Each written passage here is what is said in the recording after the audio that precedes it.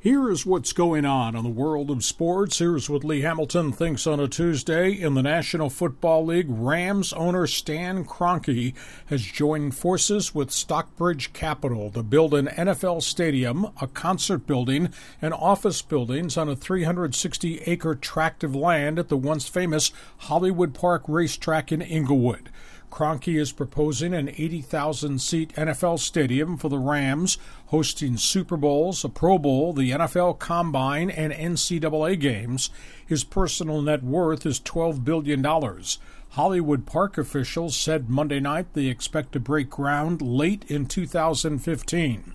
The NFL league office response: nobody can file an application to move to Los Angeles till February of 2016.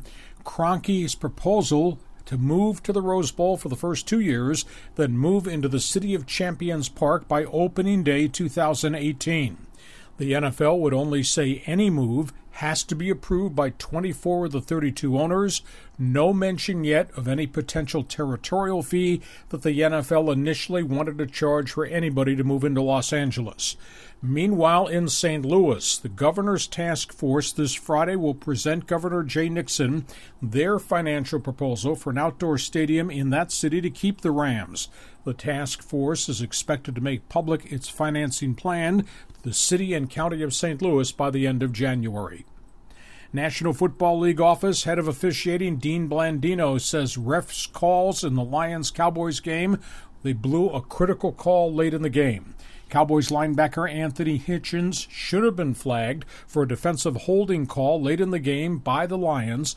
Refs threw the flag, then picked it up, saying Hitchens was face guarding, which is not illegal in the NFL. Blandino said it was blatant holding on tight end Brandon Pettigrew. Lions coach Jim Caldwell remains miffed, says instant replay should be used on penalty calls. He says the NFL apologies mean nothing to us now.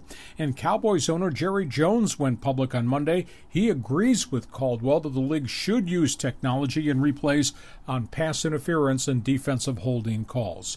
By the way, that Sunday night game had a TV viewership of 28.3 million to watch the Cowboys and the Lions.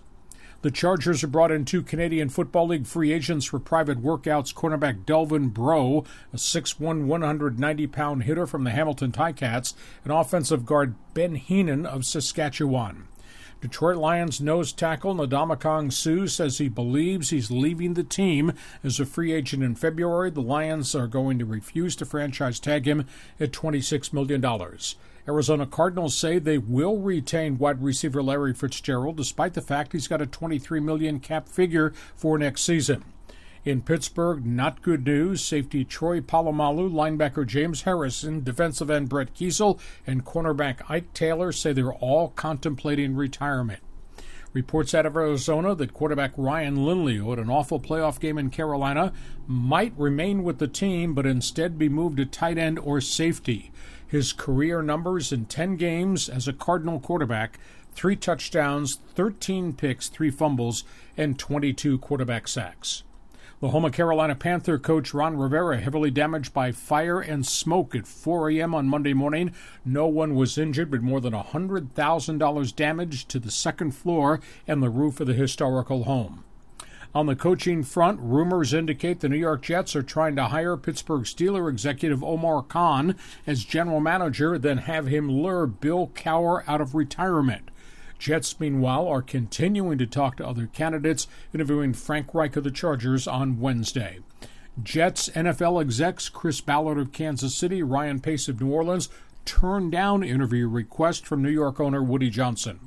In Atlanta, the Falcons interviewing Rex Ryan of the New York Jets today, Todd Bowles of Arizona on Thursday. Also scheduled Terrell Austin of Detroit, Doug Marrone of Buffalo before the end of the week.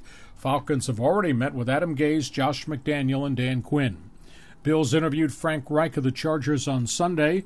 Mike Shanahan, the ex-Broncos and Redskins coach, was also interviewed on Sunday night. Raiders have interviewed 5 coaches in 4 days, including Mike Shanahan, Eric Mangini, and Pep Hamilton. 49ers interviewed Josh McDaniels of New England on Saturday. They say they will schedule a second interview when the Patriots are done with the playoffs. They will also interview Todd Bowles this coming Friday. Bears interviewing general manager candidates, including Lake Dawson of the Tennessee Titans today, and Kansas City executive Chris Ballard tomorrow. Tampa Bay has interviewed Dirk Cutter of Atlanta for the vacant offensive coordinator's job. In Seattle, legendary coach Mike Holmgren says he is withdrawing as a coaching candidate in the league, since he will become an offensive consultant. Bengals coach Marvin Lewis is yet to meet with owner Mike Brown. Bengals are 0-6 in postseason with Lewis at the helm. Giants say defensive coordinator Perry Fewell will return next season, despite the fact his defense was ranked 29th in the NFL. And Scott McCloughan, a former 49ers general manager who left the NFL because of alcohol problems, has confirmed he's interviewed in Washington and with the Oakland Raiders for a front office job. Off the field, more problems for Johnny Manziel, the Browns quarterback, involved in another bar incident, this in Houston. Evidently, he gave a heckler the finger, and fans then threw drinks and bottles at him. Saints defensive tackle Junior Galette arrested on charges of a domestic incident, shoving a girlfriend down the steps and throwing her out of his house. In New England, the former wife of Junior Seau, Gina, says the family rejected the $4 million concussion settlement because the NFL has taken no ownership in what happened to brain-damaged players. A couple of college football notes. Virginia Tech's athletic director has given a public vote of confidence to Hokies head coach Frank Baumer, despite the fact that he got 17 losses in the last 3 years. West Virginia has hired Shane Lyons as athletic director. He replaces Oliver Luck. Florida quarterback Jeff Driscoll is transferring to Louisiana Tech. And Notre Dame quarterback Ev Golson is thinking of transferring to LSU. He could play immediately next season as a graduate student. In baseball, there are reports the Padres have contacted Tampa Bay about a possible deal for second baseman outfielder Ben Zobrist. Angels have talked to Tampa about Zobrist too, and the Dodgers have opened trade talks with the Orioles about a deal for outfielder Andre Ethier for pitching. White Sox signed free agent second baseman Emilio Bonifacio of the Cubs. Phillies have signed ex-Padre and Atlanta Braves right-hander Aaron Harang. Brewers have picked up Shane Peterson, a young outfielder from Oakland, hit .308 in the Coast League last season. And the Rockies are talking to free agent pitcher Kyle Kendrick of the Phillies. The Hall of Fame will announce its enshrinees this morning at 8 a.m. Pedro Martinez, Randy Johnson, John Smoltz could all be first-time voted in on their first time on the ballot. Second-year eligible players including Mike Piazza, Craig Biggio, Jeff Bagwell. In basketball, San Diego State struggling badly hosts New Mexico tonight at Viejas. Aztecs are 11-4, but they've won only 6 of the last 10. Lobos come to town with a 10-4 record. They're led by their three-guard offense. Cullen Neal's averaging 17 points, Deshaun Delaney 13 points, and three-point shooter Hugh Greenwood 10 points per game. UCLA basketball coach Steve Alford is stunned as Bruins have lost 5 in a row, 8-7 on the season, and they lost 71-39 to Utah over the weekend. NBA basketball, a huge trade involving 9 players and draft picks. New York Knicks, Oklahoma City, and Cleveland Cavaliers in a 3-corner deal. The Thunder get young Cavalier guard Dion Waiters.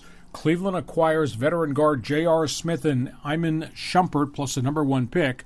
New York gets 3 expiring contracts of young players and a second-round pick. Knickerbockers are going to have $30 million cap space to use next summer. On the court, the Lakers lost to Portland 98-94. Guard Damian Lillard hit 5 baskets in the final 5 minutes of the game, including 3 3-pointers. He finished with 39 points. Kobe Bryant did not play, resting his ailing knees. Lakers go to 11-24 on the season. Portland's 27-8. Clippers lost to Atlanta. The Hawks scored 49 points in a 17-minute span in the second and third quarter to blow the game open. Oklahoma City lost to Golden State. Warriors jumped out to a 20-point lead. Warriors are now 27-5. Chicago beat Houston. The Bulls go to 25-10. Memphis nailed the New York Knicks. The Knicks are 5-32, have lost 12 straight and 22 of the last 23. And the battered Cavaliers, without LeBron James, lost to the lowly Philadelphia 76ers. Sixers are now 5-28 on the season.